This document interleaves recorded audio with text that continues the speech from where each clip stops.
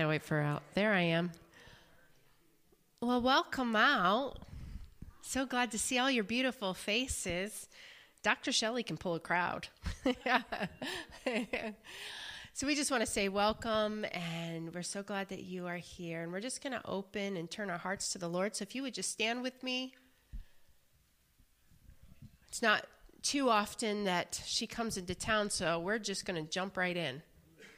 All right. So I will tell you, those of you, some of you don't know and don't come on Sunday mornings, but Dr. Shelley and I met in Russia quite a few years back, had a Heart Connect. She launched a doctorate, and it was something I was praying about, and she called me right in the middle of writing it all and said, hey, this is what I'm doing, and I'm like, hey, let me be a part.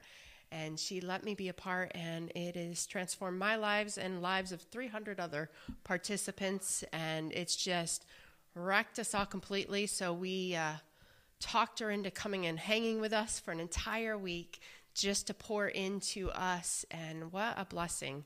I'm just saying, I have loved every second. She's not gotten a lot of sleep. In fact, I have to force her to go to bed because we could talk all night long. So it's just good, and I'm really looking forward to her teaching tonight, and I hope all you are as well. So let's just bow our heads. Hallelujah. Father, we thank you that you are faithful and good. Lord, it's not words that we take for granted in these times and seasons. You're just faithful and good. Lord, and we just love you so much, and we just thank you so much for our beautiful friend all the way from Arizona here tonight. God, we ask that you would just flow through her freely like we know that you will. Father, and I just ask that we all, every single one of us, would walk out transformed in one way or another. God, that you would take the soil of our heart and you would soften it right now in Jesus' name. Lord, that you would open our ears to hear your voice and what you are speaking to us specifically. God, that you would renew our mind tonight as we meditate on your word through Dr. Shelley. God, that we would walk out forever changed and marked from this moment tonight, God. Lord, we just worship you with our understanding. Lord, we worship you with just learning more about you, God, that worship isn't just something that we do, it's something that we are. And we just worship you with all that we are right now in this moment, God, that you would be glorified and that we would have our hearts and our minds, our bodies and our souls turned to you, fixated on you right now, God. Lord, that the day would be pushed away in this moment and you would be our focus. We thank you for it, God. We thank you for your goodness. We thank you for your mercy. God, and your grace is just so good. Just be glorified, God. In Jesus' name we pray. Amen. Dr. Shelley.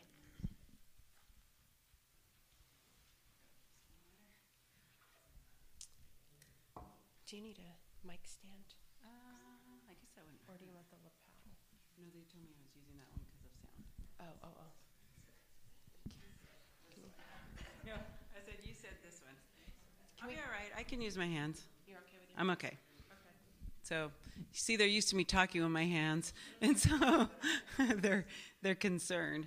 Wow, good to be with you all again. And I may sit, or I'm like a fidgety person, so I sit and stand. And a lot of us were together over the weekend, and so that's exciting too. And I delved into something on the weekend that I kind of wanted to go into deeper tonight, and so we're going to do that. But I'm going to share a little bit of my story. I know a lot of you heard it, but there's a lot of parts to my story, just like there's a lot of parts to your story.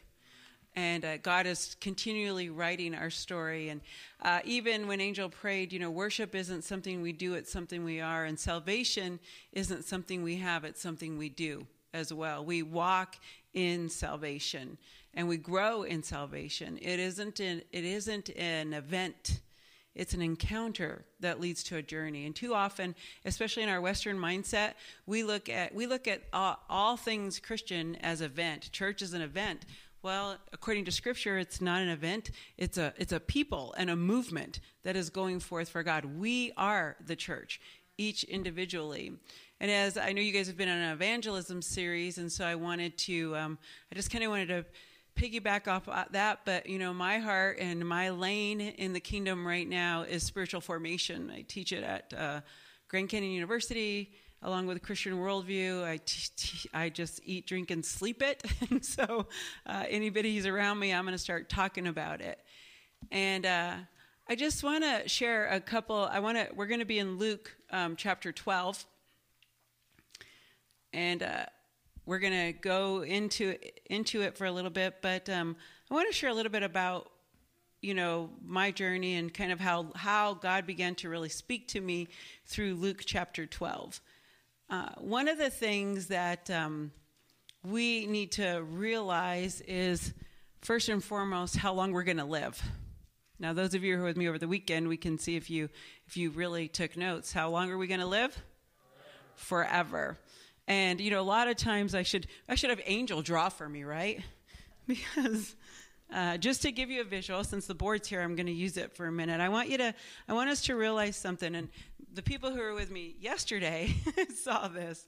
So I'm like on a long tour here. It's kind of fun. So a lot of things, and maybe I shared this with you in the retreat, our life is linear. We have a birth, right? A birth date, and we have a death into life date. Scripture tells us we pass from death to life, and so this is really a launching pad into the forever, tangibly in our body, but we're living in the forever now. And we have different markers along our life. And so we all have a linear path with God and with our life, but our life is also very complex and very deep, and there are so many nuances to how our life goes. And at any step along the way, we want to encounter God, we should encounter God and be transformed. Every time we meet with God and he meets with us, there should be a shift in us. We become more like him. And sometimes those shifts are subtle, and sometimes they're very profound. And Jen's watching out for me. In 2016-17, I started to go into one of those profound shifts with God. I'd grown up not in church. I became a believer in my early 20s, and then launched right into, I felt like God wanted me to get ready for something. I told my husband in my naive state of Christianity, God told me to get ready. Literally heard him say, get ready. Not audibly, but in my spirit. And so the only frame of reference I had for that was to go to school, which is fun for me. It's an act of worship. And so I started training to be a minister, and was under the leadership of a great pastor. I still consider him my spiritual dad, in a small town, doing everything I could to just grow in knowing the Lord. And about 1999, we felt God getting ready to shift us. And right after we felt God getting ready to shift us, the company that my husband worked for shut down. And we decided that God wanted us to go into a full-time pastorate. And so, which was me going into a full-time pastorate. He doesn't pastor. He's not a minister. And so we sold everything, sold our home, moved our children, which were, between the ages of 7 and 16, and left the town that they had all grown up in to move to the city and pastor a church. I did that for over 14 years. My kids grew up there and so forth. And during that time is when my youngest began to really push me into missions. I was a senior pastor, had been for a long time, and never been on a missions trip. And she wanted to go to Russia. And she started asking when she was 12. And the ministry that she was going with lets you go when you're 13. And every year that she would ask, I'd say, no, I don't think that's what God wants. And you don't need to go to Russia. All the while, this terrified mom is there. And finally, the Lord just really, he told me one day, he goes, who do you think she belongs to?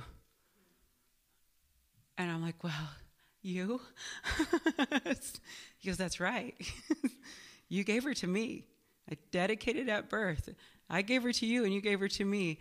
And the ministry team that she was going to go with sat me one day because they knew she wanted to go every year. And they said, do you know what the problem is here? And I said, yes, I do.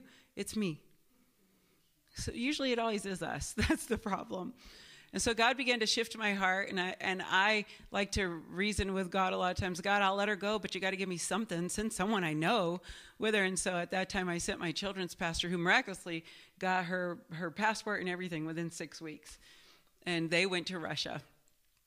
The next year, if we just lean in, God really does speak to us. The next year, we had everybody wanting to go to Russia. She had broke open something, and everyone wanted to go. And so we were building up like a team of 6.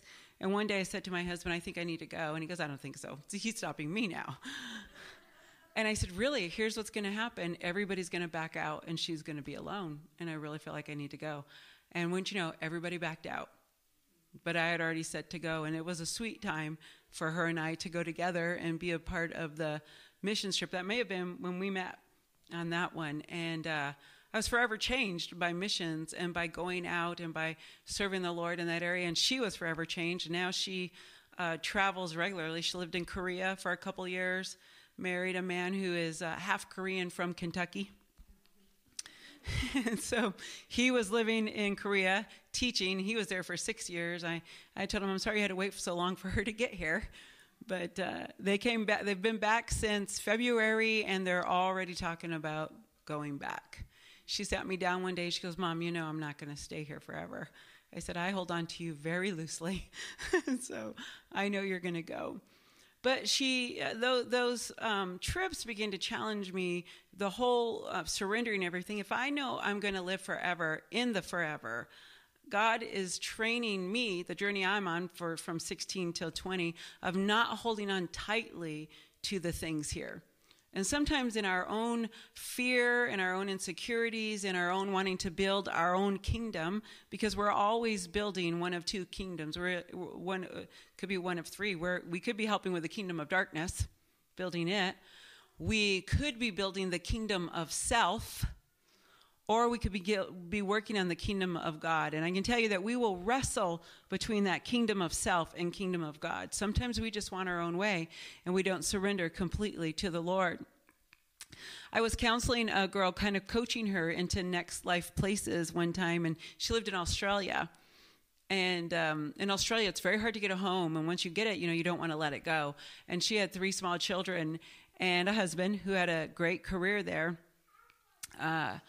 And she began to say she was feeling called to go to Bethel School of Ministry in California.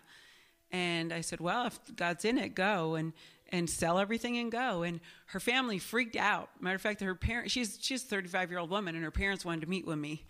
And I was like, okay. And the person who said, hey, her parents want to talk to you, said, they're afraid you're telling her to leave everything and go to California. And I said, well, number 1, I'm not going to tell anybody what to do. But number 2, isn't that like God?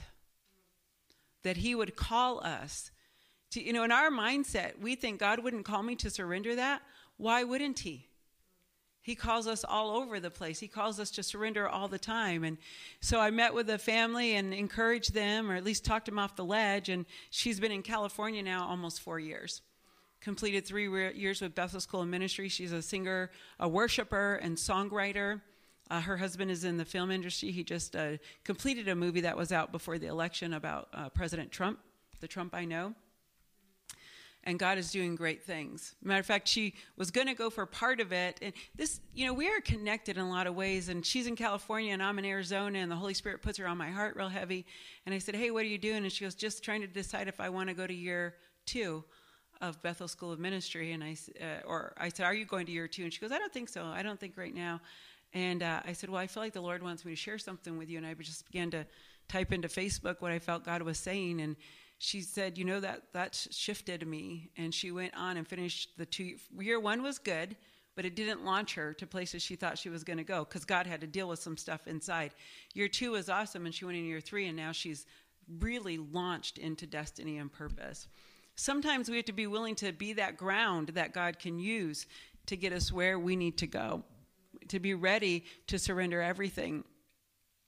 We sold everything again in 2017, and we were going to go to the state of Georgia to work with Teen Challenge International. And I was telling Angel today that, I think I was telling you, I was telling someone, every time I went to Georgia, I was angry. And I didn't know, this is, we have our rational mind, and then we have our emotional mind that connects to the Spirit of God. And maybe this is a tell for some of us. If there's some things we do and they make us angry, we've got to look at it. And so I had to go to the Lord and I said, why am I angry? I'm so angry. And the Lord began to speak to me. Sometimes there has to be a shift in you. He showed me, this isn't going to happen. I have something else I want you to do. And so I had to go to the ministry team and say, listen, I'm so grateful for the opportunity. I worked with them for a year. I went to Siberia, was able to minister in a lot of places. I said, but this is not the lane God is calling me to right now. And they recognized it too, and they blessed me and prayed over me. We're still connected. And we all work with Home of Hope on a local level, and hopefully we'll be able to work in other ways. But I had to be willing to risk everything to hear where the Lord wanted me to be. And in that being, he began to speak to me. He goes, the lane I put you in is what you're doing, E5. And I want you to grow that and to move in it. And how many of you ever had God, he's asking you to do something big and it's terrifying? It's supposed to be. If it was something we could do in our own strength, if it was something we could do in our own ability, if it was something we were completely confident about, why would we need God? And we were created to need God. And he has invited us to be in his life and to share in all that he is doing. And maybe you're not called to go to the mission field or to sell everything, but we all have a part of mission, and we all have a part of reaching the lost, which is evangelism. And some of us give, and some of us go, and some of us send, and some of us pray. Well, we all should be praying. And so we are all involved in a lot of ways, and each part is very important. If I know you have your missions bottle and so forth, and I hope you consider that, because even the senders, you will have as much grace from the Lord and as much gifting from the Lord and reward from the Lord as those who went. Matter of fact, there's a portion of scripture in 1 Samuel 24 that makes me think of that. And David needs to go back into, he's been at battle and he comes home and everything's been taken. His men come in from battle and they've taken the women and they've taken everything and they're ready to go after David. And David goes to the Lord and said, should I go after the stuff? And he said, yes. And some of the people are weary and they're like, listen, we can't go into another battle, but we'll stay here and we'll watch what's left.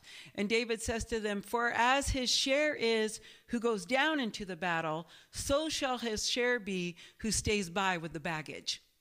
In other words, whether we go down in or if it's not in us to go in, but we stay here and we do our part, we've got to do something, and we're going to get the reward as if we were in the battle.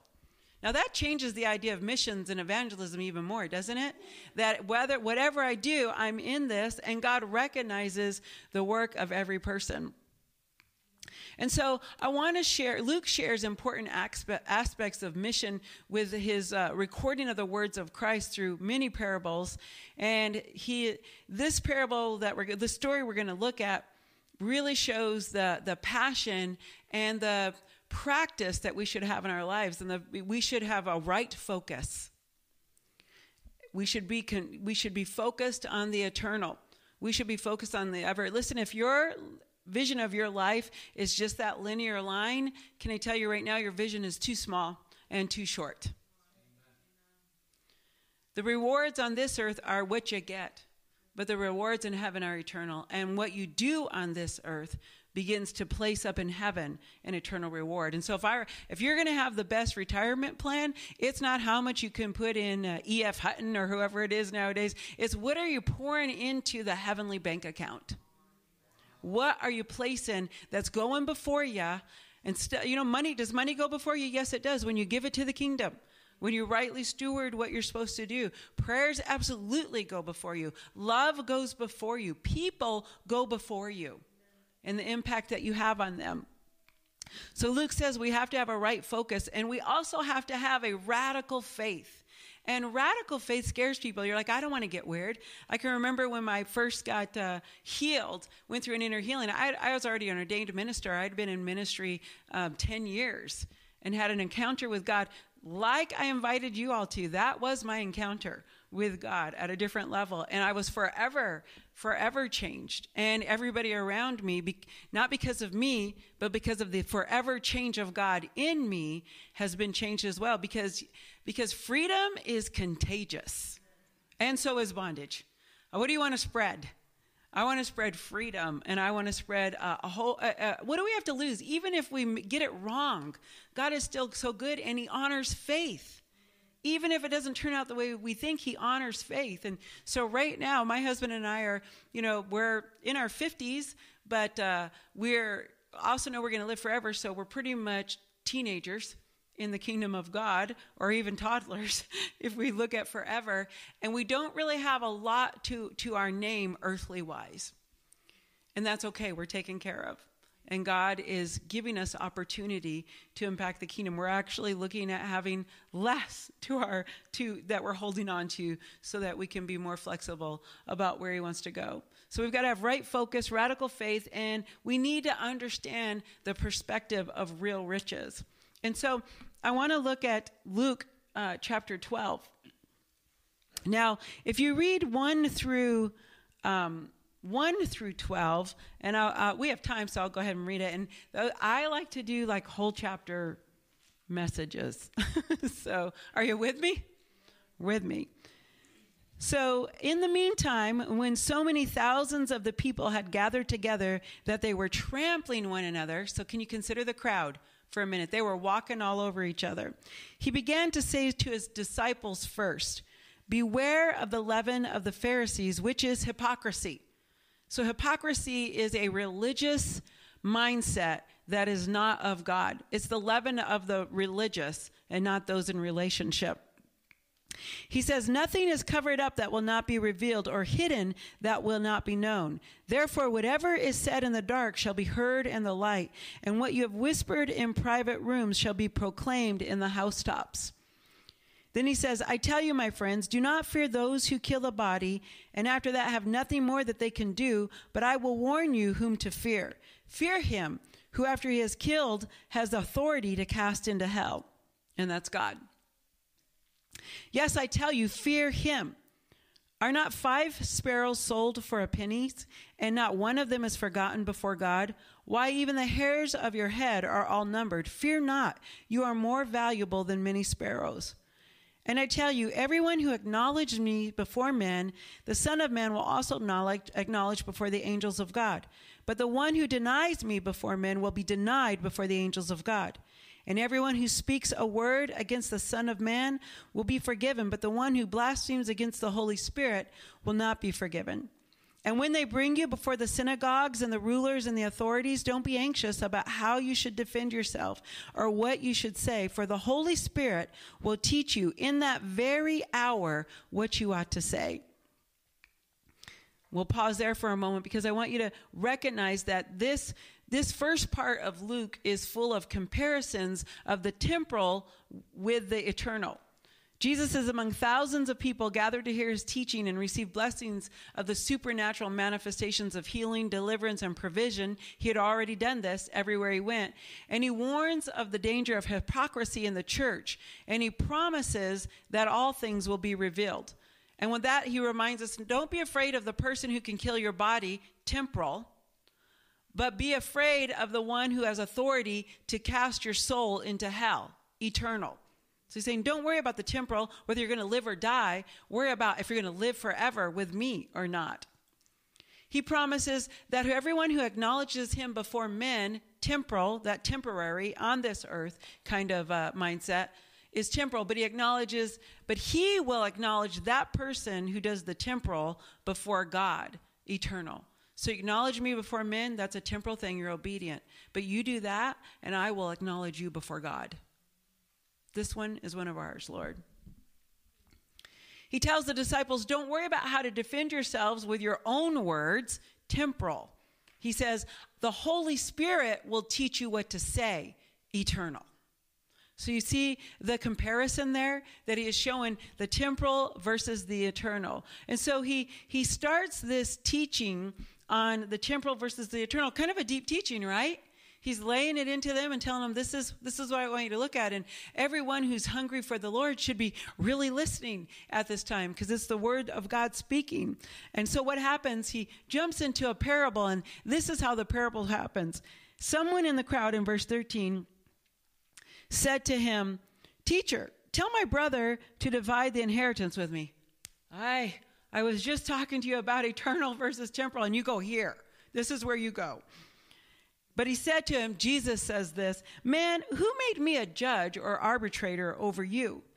And he said to them, take care and be on your guard against all covetousness, for one's life does not consist in the abundance of his possessions. Now, in our worldly mindset, we often look at what you have as a marker for who you are. And God says your life isn't in your possessions. That's a temporal thing. You can't take it with you. And so don't be careful to guard against that. Covetousness, you can be poor as dirt and be covetous, wanting what you can't have and what you can't get. Matter of fact, it's one of the 10, do not covet. And he told them a parable saying, the land of a rich man produced plentiful. And he thought to himself, what shall I do? For I have nowhere to store my crops. And he said, I will do this. I will tear down my barns and build larger ones, and there I will store all my grain and all my goods. And I will say to my soul, soul, you have ample goods laid up for many years. Relax, eat, drink, be merry. But God said to him, fool, this night your soul is required of you, and the things you have prepared, whose will they be? So is the one who lays up treasure for himself and is not rich towards God. And so I want us to think about that. Here they are worrying about the temporal, and he's trying to teach them to be on the right focus that he'd already shared to the crowd. And yet, like I said, you'd think they would be reflective, but all they're thinking about is the temporal. Tell my brother to divide his goods. Tell him to give me something. And we need to think about that word. Covetousness is a temporal thing, and one's life, which how long are we going to live? Forever. Is eternal. And our life is not bound up in temporal things. It's in an eternal place.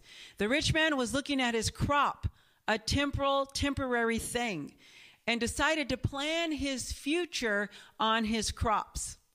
He tore down the barns he had, and he built bigger barns. And then he says to himself, soul, relax. But see, our life, just like my daughter's life was not mine, our life is not ours. It belongs to God. And he can call it back anytime he wants. And we don't have the control over that. At any moment, someone was sharing with me a story of a man who said, I think it was Ernie or someone, he said, I'm going to wait to the end and then I'll give my heart to the Lord. That's dangerous.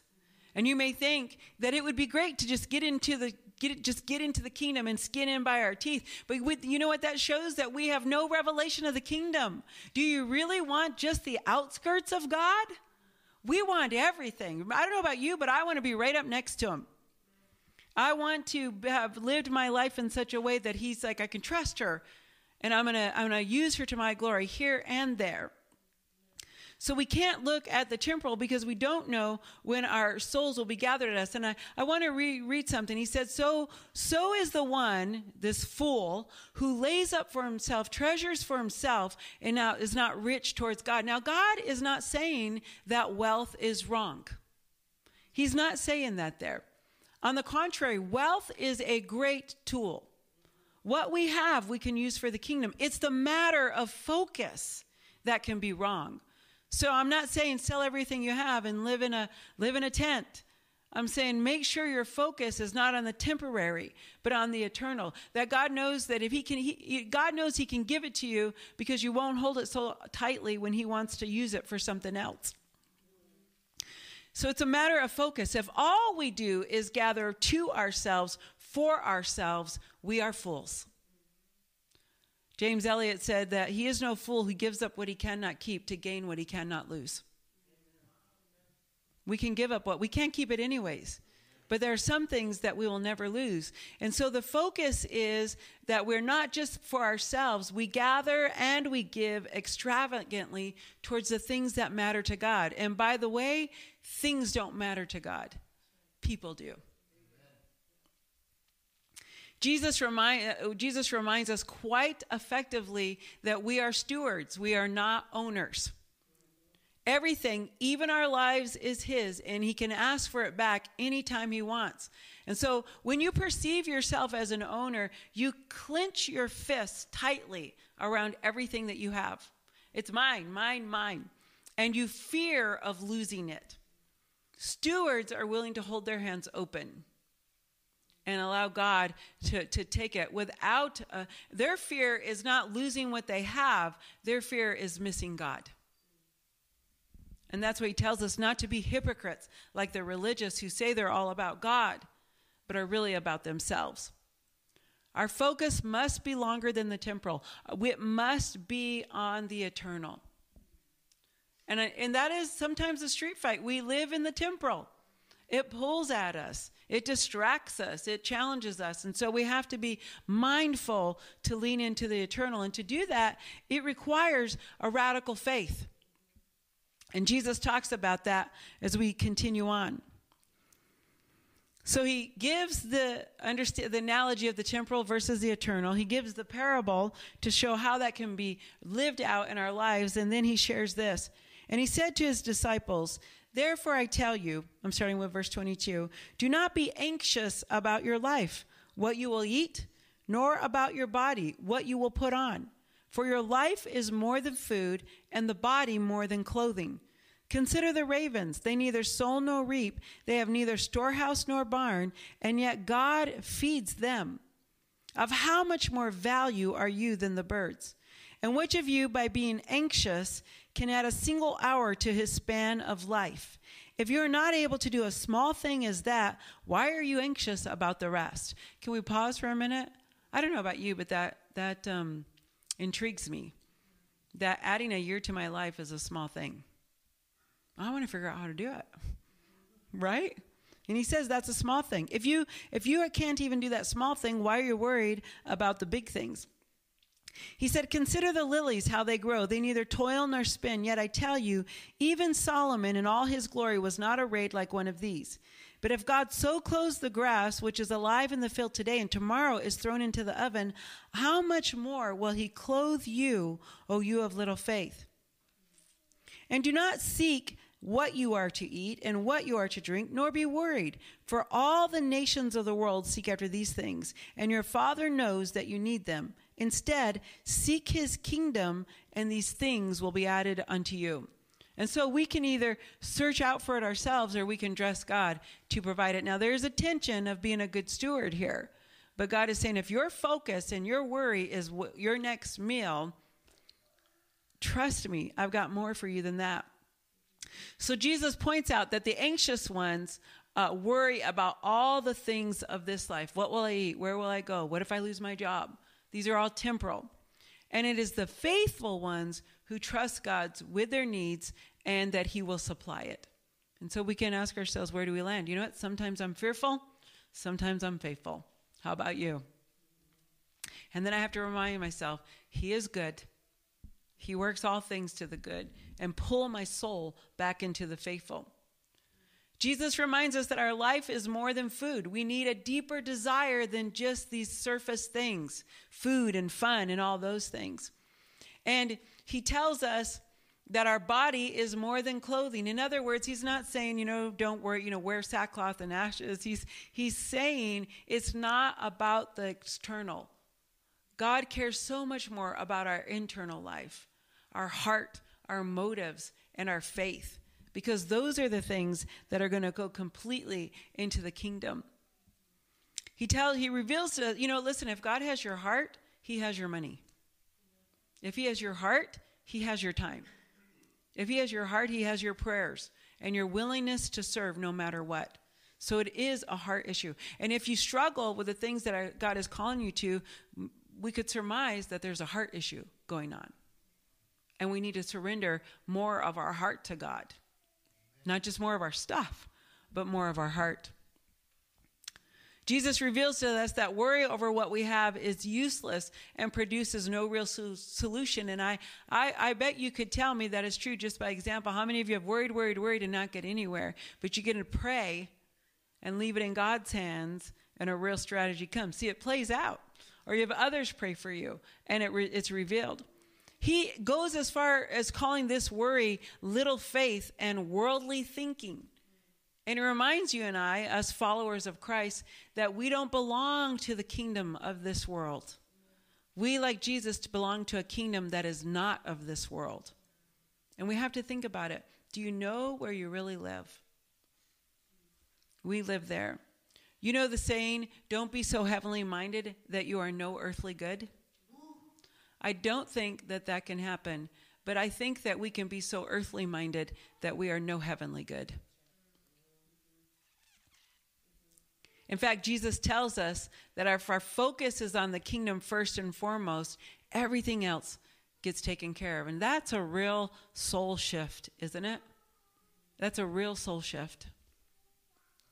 To confer what you said, what the Bible says about being so heavenly minded, God just put on my heart, that's when people know there's a need and been asked to help, and they tell them, well, I'll pray for you. Instead of being the hands and feet that he has called us to be. Scripture clearly says if you see your brother with a need and you tell him, I'll be praying for you, you haven't met any need. If it isn't within your power to meet the need. So you're right. So it takes radical faith to take our eyes off of the temporal. What we're going to eat, what we're going to wear, where we're going to go, what's going to happen next. Especially in our current culture. And why do we want to take it off the temporal? Because what is your focus? What do you want to gain? Earthly riches or heavenly riches? Because with a real focus and a radical faith, we'll recognize where real fortune lies. Jesus says this in verse 32 through 34. He says, fear not, little flock, for it's your Father's good pleasure to give you the kingdom. Sell your possessions and give to the needy. Provide yourself with money bags that do not grow old, with a treasure in the heavens that does not fail, where no thief approaches and no moth destroys. For where your treasure is, there your heart will be also. There's another translation that says, buy for yourself purses in heaven. So that fits with us ladies, right? So the great news is, what is God's desire? He wants to give us the kingdom. He's not stingy. He is not a stingy God. He is not a selfish God. He wants us to give us the kingdom. He wants us to experience kingdom activity and kingdom joy and kingdom supernatural presence. But we have to be seekers because he rewards the seekers. He isn't hiding anything from us. We're getting ready to go into Christmas. How many of you are going to buy presents? Or hope to get presents. And when, if you have small children, I have a beautiful little granddaughter this year she's about 15 months and she just learned how to climb out of her playpen. I told my daughter-in-law, ooh, you're in trouble. Right?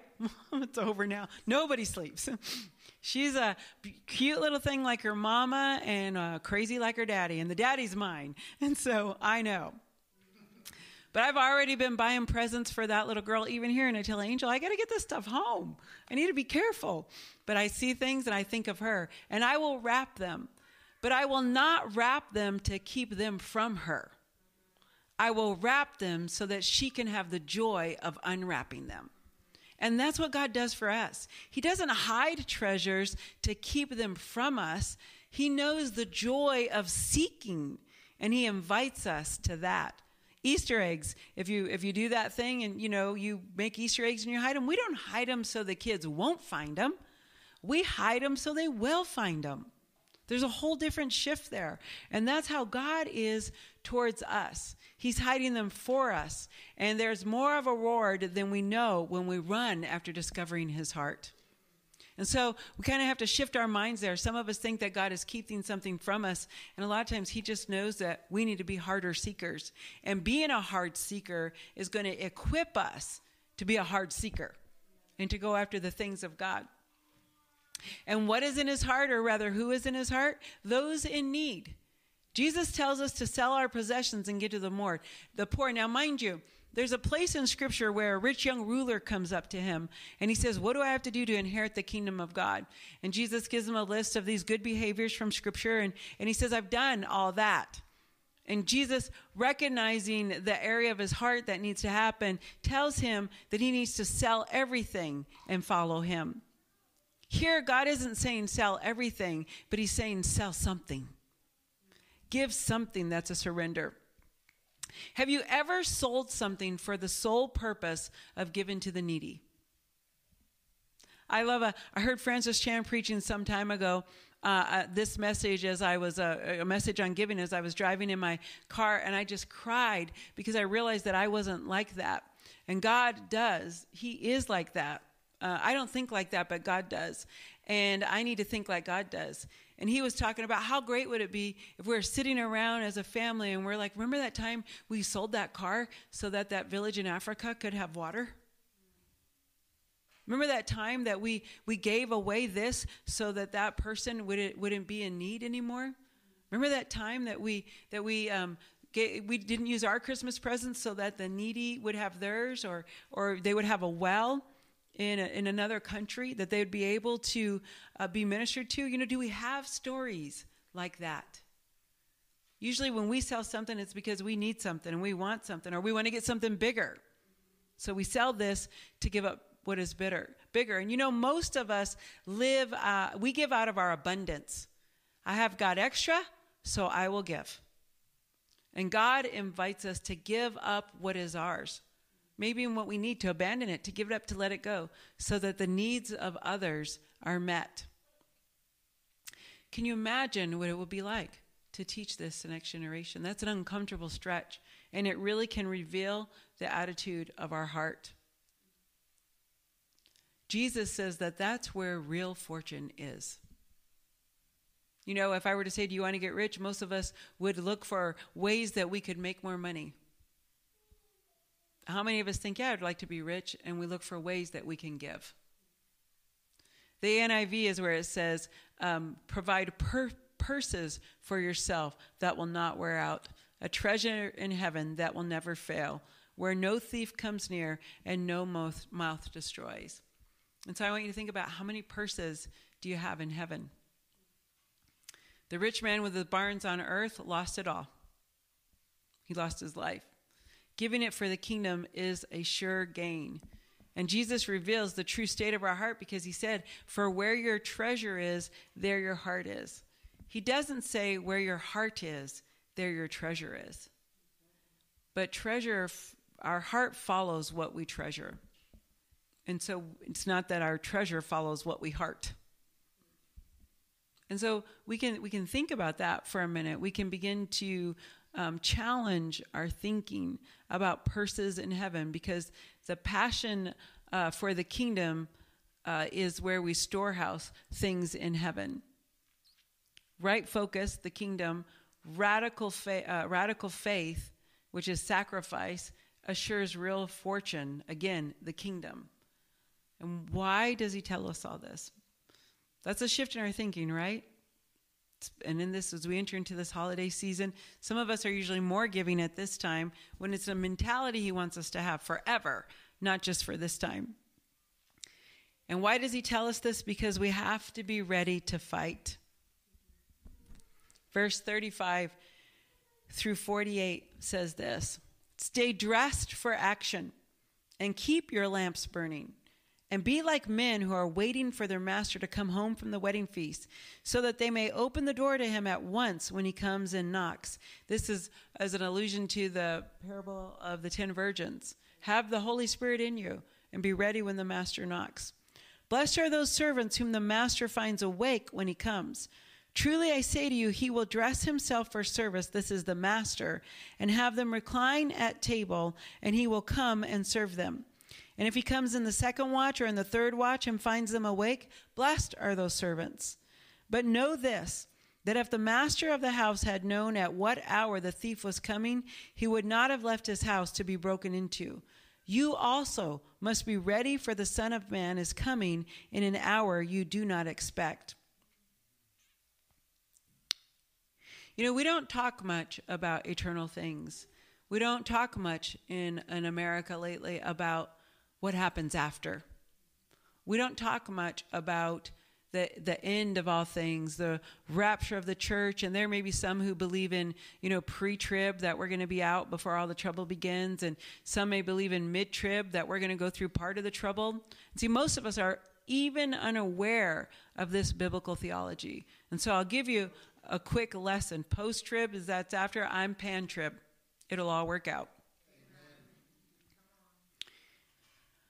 But we know from theology that there's a coming a time when God is going to make a new heaven and a new earth, that this earth will pass away, and there will be a new heaven and a new earth.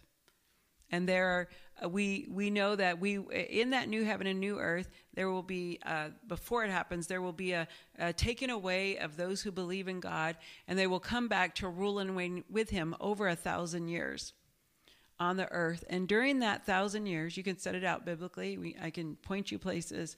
People will still be on the earth who did not die and who were not raptured. They will be mortals. They will live and marry and go to school and work. And so who's going to watch over them with God? The faithful ones. So the faithful ones will see, many of us, we look at what God is doing in our lives and we make statements over ourselves like, I'm too old. I always wanted to do that, but now I'm too old and now it's too late. How long are you going to live? This right here is the womb place before going into death that leads to life. This is not the end. This is the prep ground for what's coming. And so we have to change our perspective. Are we getting ready for just what's here, or are we getting ready for the forever? There's a YouTube video by Francis Chan. It's called The Rope Illustration. Just Google The Rope Illustration when you get home and look it up on TV. And he pulls out a long rope that goes, I won't tell you about it. I'll let you Google it. But the premise is that we spend all this time trying to focus on retirement. And we build and we pay and we give. How many of us say, I just can't wait. I'm saving up a nest egg because I'm going to retire and then I'm going to be able to take it easy. I've worked hard. There's no retirement plan on earth for kingdom workers. There's no, you've done all you have to do, now you don't have to do anymore. God's retirement plan is in eternity. And Francis Chan, in a point to that where he says, he gave $1,000 to something. He goes, man, and he goes, and people look at me like I'm crazy because I've poured $1,000 into my forever. And he goes, man, you just bought a big screen TV for $1,000. You're crazy because you're not pouring into your forever. And so we have to understand that God has a long view and a long message for our life. It goes into eternity. And I really feel it's time for the Church of God to start shifting their mindset back to the forever. We get so wrapped up in the here and now that there's so many things that if we had a kingdom perspective, would this really matter? The things that we worry and strive and fight about, would it really matter in the light of forever?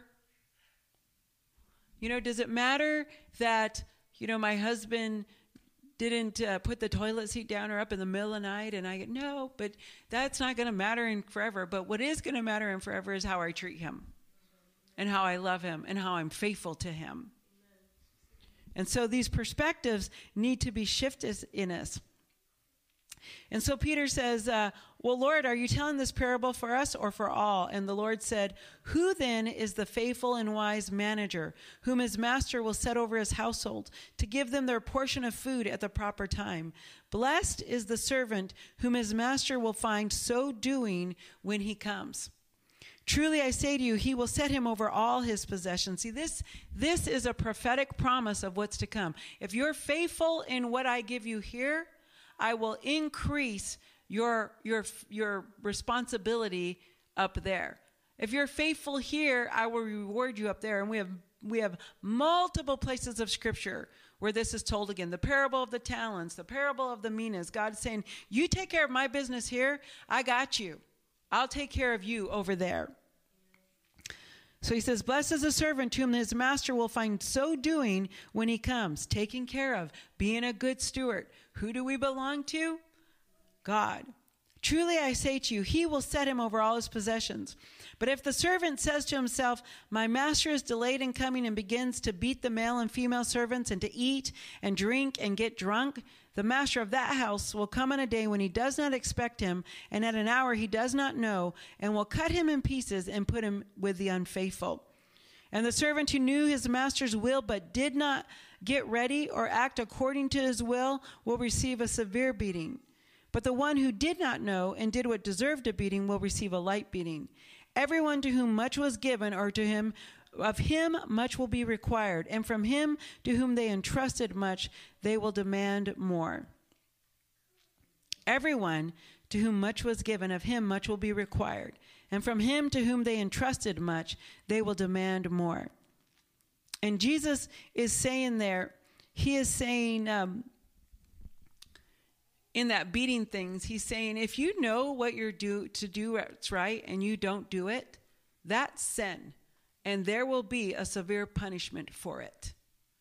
But if you don't know what you're doing and you still sin, there's still punishment. There's still consequences, whether we know or not. How many of you know if you speed through a school zone, true story, just happened to my husband, and you don't realize the speed limit, and you think you're doing the speed limit, guess what? You still get a ticket. Still have to go to traffic school. Still have to take care of it. They may be more gracious to you and understand this is what happened, but it still happens, right? But we're not the unaware. We're very aware. And God isn't putting it on that. He is putting this on us that we would have a reverence, fear for him. Fear the one who can kill body and soul. Not as if you're tormented, because perfect love, which we're supposed to walk in from God, casts out fear. Because perfect love keeps us in a place of obedience. God knows he has our heart even if we mess up. And that is a journey of surrender that we have to walk in. So Jesus has given us parable here. This is another parable. And he's telling us we have to be ready and working for the kingdom. I shared with a group yesterday. Jesus said this multiple times. The Father is working and I am working. The Father is working on the earth. God is active. And we need to be working too. Not in our own thing and not in those, and things that don't matter. We got to be working on our inward heart. The struggle will end, and we need to be letting it be revealed out in the kingdom. God is working and I am working. And his burden isn't heavy. His burden is easy and light. And so if we're struggling and we're weary, we're doing it in our own strength, not in God's. Do you know that most people do not have a vehicle? 90% of the world struggles with water. In America, we're in a very small, concentrated place, and we're very wealthy. Most people don't own a TV. How many of you have at least two? Most people, like I said, they don't have a car. How many of you have at least two? Most people don't have running water. How many of you can go to the faucet and not worry about it coming out?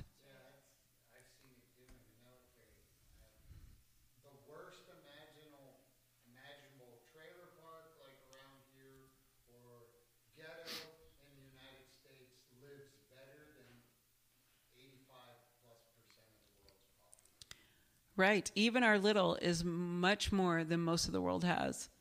When I was with Teen Challenge, you know that every 7 minutes someone dies from an addiction-related death. And every 23 minutes, a baby is born addicted to opioids. And in human trafficking, women and children and men are stolen at alarming rates and put into slavery or sexual trade. And when they get out of it, rescued out of it, they face such a brokenness. We minister in Teen Challenge to women who have experienced at their own hand and at the hand of others horrific atrocities. And they need someone who's willing to surrender their time and their efforts and their stuff to go in and to love on them and encourage. We do most of what we do there. Everything we do there is complete missions. We minister to the staff. Can you imagine 24/7 being with 40 or 50 broken women who are trying to walk out life and hope and help? We've got to be able to surrender, because who much has been given. And no matter if you think you have nothing, let's ask God to change our perspective. We have so much more than we realize. As a matter of fact, an attitude of gratitude is what will shift you into recognizing what you have. Think about the thing. And if you have a struggle with it, begin to every day force yourself to sit down and say things you're grateful for. How many of you this morning got up and said, God, I'm so thankful for this. I'm so thankful for this. I'm so thankful for this. it begins to shift it. Even psychologically, they tell us that if the happier people are the most productive people. See, we turn it, or the most productive people are the most, the happiest are the most productive. We think that if I could just gain something, if I could just get here. How many of you say, you know what, I'm going to be a giver once I start making this amount of money. I'm going to be a giver once I have all these bills paid off. Do you know, if our line of success is way out there and we keep moving it, we will never reach happiness. Yet if we reach happiness, if we recognize how blessed we are, how great God is and how good it is, then we will reach the places we want to reach. There's a great TED Talk called The Happiness Advantage by Sean Aker that really speaks to that. He's hilarious, and he shows us the psychology and the research that shows you got to be happy if you want to meet anywhere. And do you recognize the richness of this word? God is saying, you do my work. At John 13, before he's going to go into the dark night of his soul and be killed on the cross, and it was a dark night of his soul. Read the Garden of Gethsemane account. He sweats drop of blood. He agonizes over this choice that he has, that he can make for you and I. He agonizes over it. Before he does that, though, he pours into the people around him. So much so that he puts a towel on and he washes the disciples' feet. How many of us, we're so worried about our own life, we can't even think about anybody else? Are any of you facing crucifixion come Friday? Do you got to die for someone who doesn't deserve it? You didn't do anything wrong and you're going to give your life for someone who doesn't deserve it? No. He had a dark night ahead of him, yet he was able to look around in the moment and love those who are with him. And he puts on a towel and he serves them to prep them for the servanthood that he calls them to.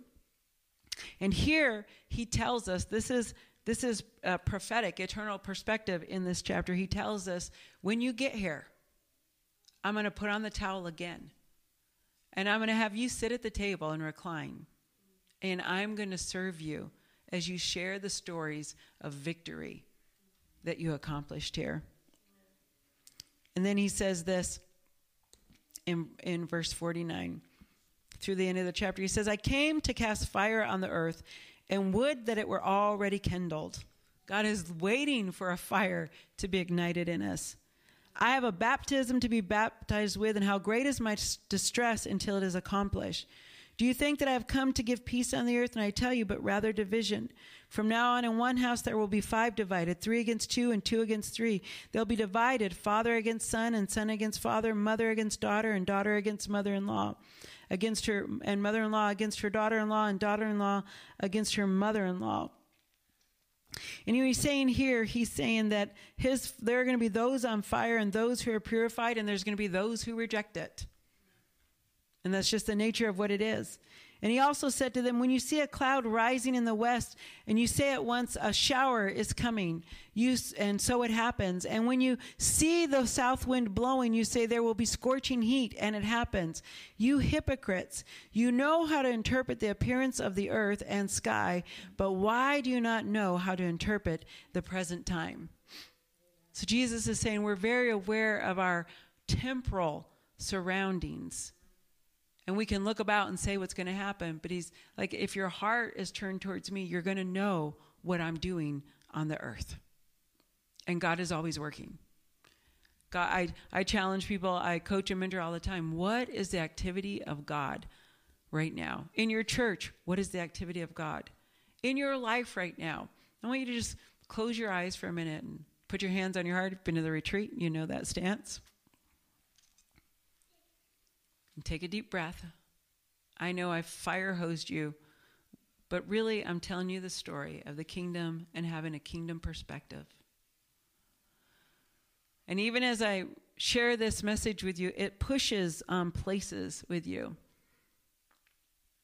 And ask the Lord out loud, God, what are you doing in my life right now? In the last 4 years, I've asked God so many times, what is going on here? What do you need fixed in me so I can be ready to do what you're going to do?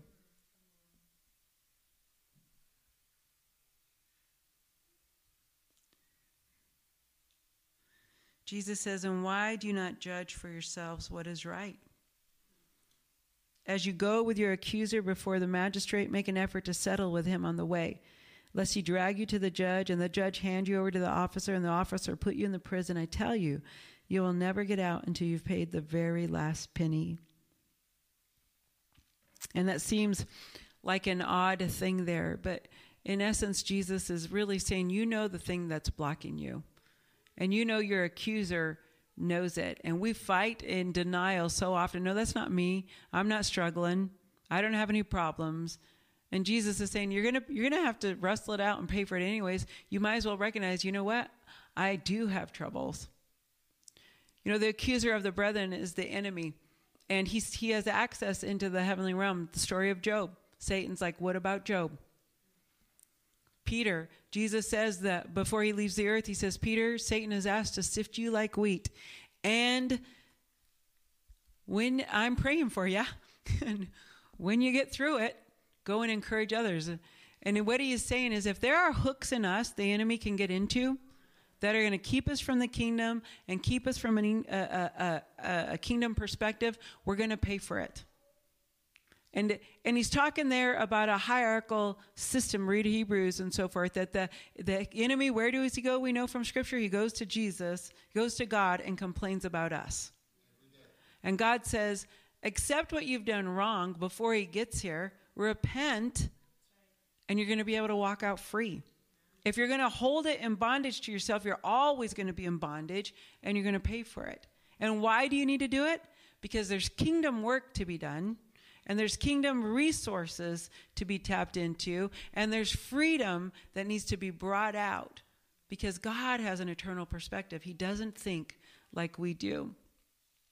We need to have a right focus, and we need God to shift our focus. We need to have a radical faith, and that radical faith doesn't mean, God isn't going to cause you to do everything he caused someone else to do, but he is going to call you to do something. God will call you to move and to be ready to move, not necessarily location, but heart when he needs you. We are enlisted in the service of God, and we need that radical faith. Only then will we understand real fortune, and when we have those things in place, we'll be ready to fight. We'll fight our enemies. We'll fight the right battles. We'll be ready to walk in bold faith. God never said it was going to be easy, just worth it. And we don't have to make it harder by being difficult. Yeah. Sure. Do you want the mic? Go ahead. Take it. Based off this, I just want to share a testimony. When I was going through the missions core course, I did a one-on-one with LaVon, and I was like, yeah, when my kids graduate, I'm going to do this, and once I get my kids raised, I'm going to go do this, and da-da-da-da-da, and she looked at me, she goes, I want you to sit down with the Lord, and I want you to ask, instead of looking at your kids as your mission field, start looking at your kids as your mission team. So I'm like, okay. So lines up with this. So I sit down with the Lord, and I'm like, all right, Lord, how do I get my teenagers to Panama? And so I prayed about it, and I processed it, and God put me in an office chair, and it was like the chair just started spinning, and he just started showing me all of these times sitting at football games and baseball games and school functions when there's girls that come up and hey, Mom, we love you, and I get the opportunity to love on them and minister to them. Boys that come and spend the night at my house with my boys that I get to minister to them that they're not getting at other places.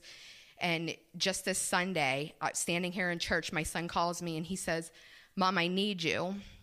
And I'm like, why? And he said, so-and-so just punched the window out of my car. And so I go there. I'm the first adult on the scene. Angry. Long story short, the boy was fighting with his girlfriend. He got out of his car and punched my son's window. So the first things when he comes back, I'm going to make sure, is your hand okay? Do you need stitches?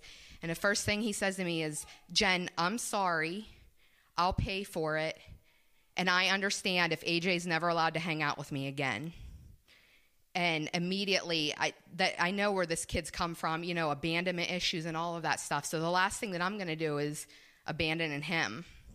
And so, again, God put an opportunity for me to minister to this boy. And again, this morning we were texting because there's trouble and stuff. And that's my mission field right now. My kids are bringing people to me to be able to work Jesus through me and out in that way. So, thanks. You know, I had a friend who lived across the street from me, and she would say the same thing as Jen. You know, well, I got to wait for my kids, and I've got to wait for my husband, and I've got to do this and that, Lord, and then I'll do what you want me to do, which is you do realize that is putting yourself in a place of authority over God. God, I'm going to tell you what's what. Wow. And we don't realize it. And the Lord said to her ever so kindly, do you know, I can move them out of your way. If they're in the way of you following after me, I can move them out of the way. Because we have to have a right perspective. They belong to the Lord anyways. They will be taken care of. If you love them and you lead them in the kingdom and you invite them on the journey with you because you're building them up to be followers after the faith. God, what did he say in this parable alone? You take care of my business, I'll take care of your business. Who would you rather have taken care of your business? You or God? He does good business. And he's faithful. Now, it doesn't look like we think it's going to look. I didn't think I'd be selling everything and living in a basement apartment, but I sure love that basement apartment. Easy to clean. I'm all by myself. My landlord is heaven sent. And so I'm very grateful for that place. But I would have had it, if I plan it, it's going to be way different. But if God plans it, it's going to be way good. I love that, Jen. And we need to think about that. We need to have a right focus. We need to look at the mission field that God is bringing. We miss Jesus right in front of us all the time. You know, if we could shift that perspective, we want to wait till we get somewhere. You know, we have social activism going on like crazy right now, and it's been, pushed all over. And I love what Dallas Willard said. He goes, if you're a true social activist, you're going to care about your neighbor and take care of them, instead of worrying about what's out in the world. If I can't be kind to you, what impact am I going to make out there? I might be able to do good deeds, but God says if I don't have love, I am nothing and it is nothing. And we walk out that love place. I know it's hard, but it is worth it. And God is faithful. And I pray we all have a kingdom perspective like that. Any thoughts, any questions?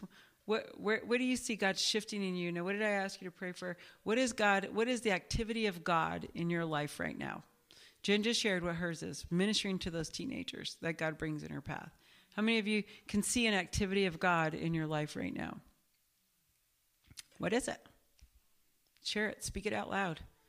Confess so that we can hold you accountable.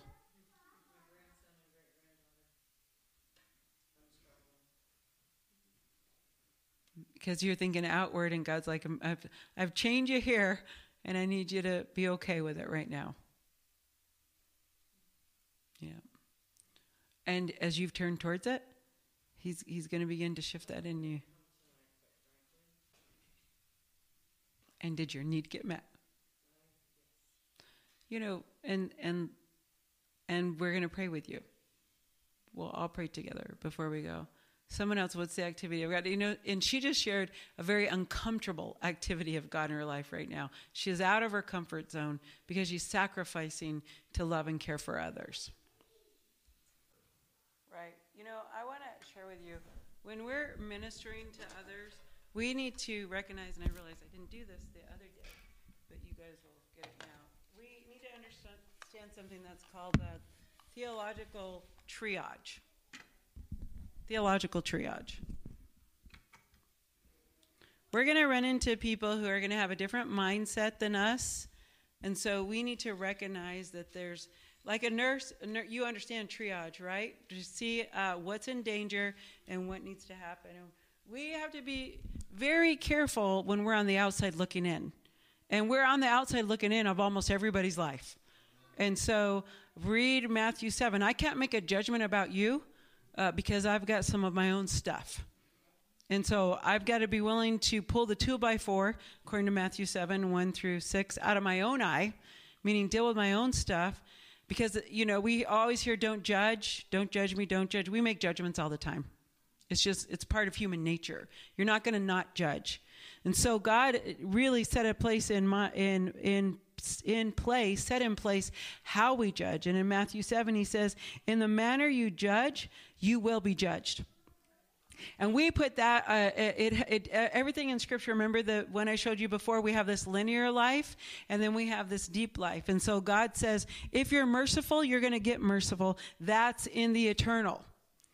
But temporally, if I go to Jen and I start whomping on Jen about her life, I'm judging her harshly. What am I going to get from Jen? Harshness. And so as I judge, I am judged. And he tells us to first take the plank out of our own eye before we even dare try to help someone move the splinter out of their eye. And so we have to be very careful about that. And when we recognize what we cost heaven, because our sin did send him there, we're going to have a whole lot more mercy when we look at what someone else is doing. And we don't know where their crankiness is coming from. Like that guy, he's got abandonment. He says, I'm ready for you to leave me. Everybody else does. Go ahead and leave. And the human nature would be to leave. Yeah, you're right. I'm pretty mad at you and you did it wrong. But we go lower in God. And in that portion of Scripture, he says something else which seems out of place. And he says, don't cast your pearls before swine. And in other words, he's saying, not everybody's ready for your great wisdom. And we can talk and try and make people align with what we want them to align with. But more so, we've got to be willing to walk in love. And so we need to understand there are tiers. This is the first tier. This is the second tier. And this is the third tier. For us to walk together with anyone in faith, these things matter, this first tier. And these things that matter is the Lord, Jesus is the God-man, fully God and fully man. And that is a first tier theological issue. The Trinity, Father, Son, and Holy Spirit. That is how he reveals himself in Scripture, and that is what we need to understand about him. The authority of the Scriptures, that's the bedrock of the gospel, and that is a first tier or crisis important place that we need to land on. We need to understand, the authority of Scripture, that Scripture alone, that God alone, and everything is to the glory of God. Now, some of the second tier things would be confession. How people do confession. Some confess to priests, some confess to others. That isn't an essential about Jesus. This is all about the lordship of the Trinity. That's about how we do the Trinity on earth. Some of us, it's how we enter into covenant, the particulars of our covenant. That's a second tier. It matters, but it's not a end point. It's not like a game changer there or a non-negotiable. The Lord's Supper. We do communion different ways. It matters, but it's not a game changer because the lordship of Jesus Christ is there. Gender roles in the church. We're not getting everybody to agree. Some are egalitarian, where they believe that men and women are equal. Some are complementarian, where they believe that women are there to complement men. It's not a hill we need to die on. Believe me, I've been a woman in ministry for over 25 years. I don't ever die on that hill. If you want to discuss Scripture, let's discuss it. If you're locked in your place, that's okay. We can choose to disagree. I don't have to minister where you're at. God's going to open plenty of doors. Some other things that are there are core values of what we stand on that are apart from this tier one. Those things are just not hills we need to die on in Scripture. Eschatology, the pre-trib, the post-trib, the pan-trib. Those are things that matter, but they're not a hill we need to die on. And eschatology is the study of end things, what we believe about the end times. because we have some, we read some scriptures, as long as it doesn't, that's a study of the church, as long as it doesn't go into this triage of Trinity. I'm not writing those things down, but of Trinity and so forth. So those last day things about the church and Christianity and so forth. And the third tier, the non-essentials. So these are non-negotiables. These are essentials. These are non-essentials that we look at. And some of the non-essentials is how we deal with difficult times. That's one of them. Understanding gifts. There's a lot of people who feel differently about spiritual gifts. Different things that would be in there. I'm trying to think. Millennial views could be there. Understanding of difficult tests and times. Those are the things that are non-essential. It doesn't matter. You don't have to believe the way I believe. We can still be in the kingdom together if we believe this. We get so afraid of witnessing to other people and stuff because we think, oh no, they don't speak in tongues, so it's okay. They can if they want to. It doesn't mean that we have to fight. They believe that Jesus is the God-man, that he was fully God and fully man, not half God and half man, that he came and he actually died on the cross, that we are justified by faith alone, and the scriptures are our final authority. Those are the non-negotiables. And so let's not think about what we do or don't do that's different. Let's look at what we do that's right and lean into where we can celebrate God together. Does that make sense? Does that help kind of to know? Because we struggle sometimes. There's some cult. So a cult out there is that we're going to have an issue because we got a problem right here. We as believers, we should have a biblical worldview, not a Christian worldview. And a lot of us have, not a Christian worldview only, and a lot of us have a Christian worldview. Well, I just said that there's a lot of different things in Christendom, right? So a biblical worldview is based on the essentials of the Word of God. And so we've got to know this to be able to understand what we believe. We base our decisions on this. I'll just tell you, can I throw out a hot button?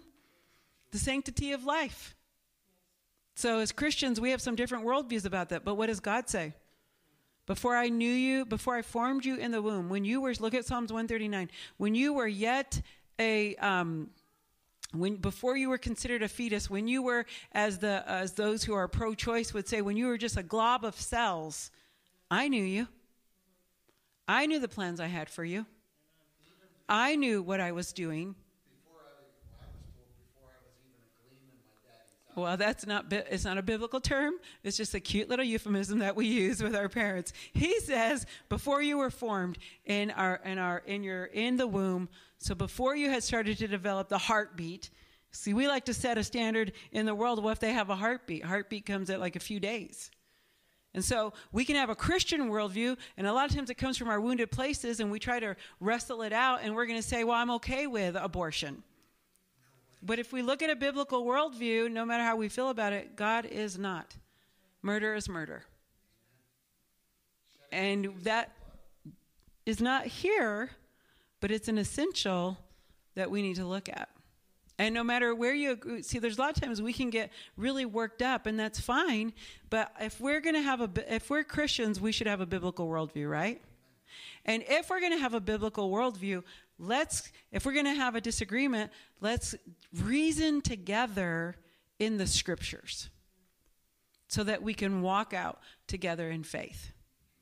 And a lot of times we make decisions, quote unquote Christian, that are really based on preference. And there's a big difference between preference and conviction. And that preference isn't necessarily what God convicts. It's what we are comfortable with. And as we're walking out this life of faith, we're becoming new creatures. We go from death to life. We were translated from the kingdom of darkness to the kingdom of light. There's going to be a shift. There's going to be some changes, and there's going to be some growth. And we've got to go after it. Now, if we have taken life, is there forgiveness and grace? Absolutely. Absolutely. Pretty much everything's forgivable, except for calling the things of God demonic. Saying the work of the Holy Spirit is the work of the devil. That's blaspheming the Holy Spirit. God leading you and you choose to not walk in it. Mocking a move of God on the earth that you don't understand is a dangerous place to be. But everything else is forgivable. We just have to take it to the cross. And if someone is struggling, we take them to the cross. Not to crucify them ourselves, but to remind them that Jesus loves them and he's died for them. And most of us have been forgiven things that are, remind us. When we have, remember I talked about that double-mindedness, when we intellectually know we've been forgiven and we still want to punish ourselves by guilt, we're not walking in a heart understanding that we have truly been forgiven. When we want to add to the punishment that we think we should get from God, we're actually positioning ourselves above Scripture and above God, saying cross is a great thing, but it really couldn't pay for what I did. And that is not true. And so we have to begin to wrestle out that place in our heart. I am forgiven. I am loved. If I mess up today and I go to Jesus, I can mess up royally. Look at King David. Look at Moses. Look at others. I can mess up today, go to my Father, and be forgiven and restored. See, in the earth, we don't restore so well. We say, you are what you did that, it's over. That's not a biblical thing. Look how many do-overs people got in Scripture. Huge do-overs. How come we decide that you don't get a do-over?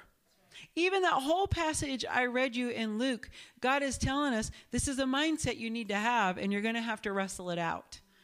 And you're gonna wrestle. And that's okay. Because he's faithful to us in the wrestle. We just got to engage in the process. And so how many of us struggle with the engagement? We're feeling overwhelmed by our circumstances. We're struggling to lean into the kingdom of God because the kingdom of this earth is overwhelming and fearful and troublesome. Anybody get there? Penny mentioned she needs prayer to walk out that kingdom calling God has her in right now. And we probably all do. And so I do want to pray with you. And, maybe Kitty, could you come, just put a hand on Penny and love on her in this?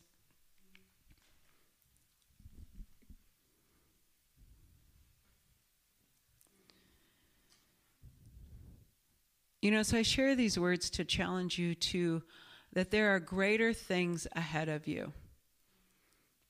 You maybe thought your best days were behind you. With God, the best days are always ahead. They're always in the future. Because heaven's in the future. Eternity's in the future. And so I want to pray over you that God would just put his grace on you. That where you struggle with greed, God would begin to release generosity. And as you walk that out, God will do that. As you struggle with fear, God will just impart to you faith because he is faithful.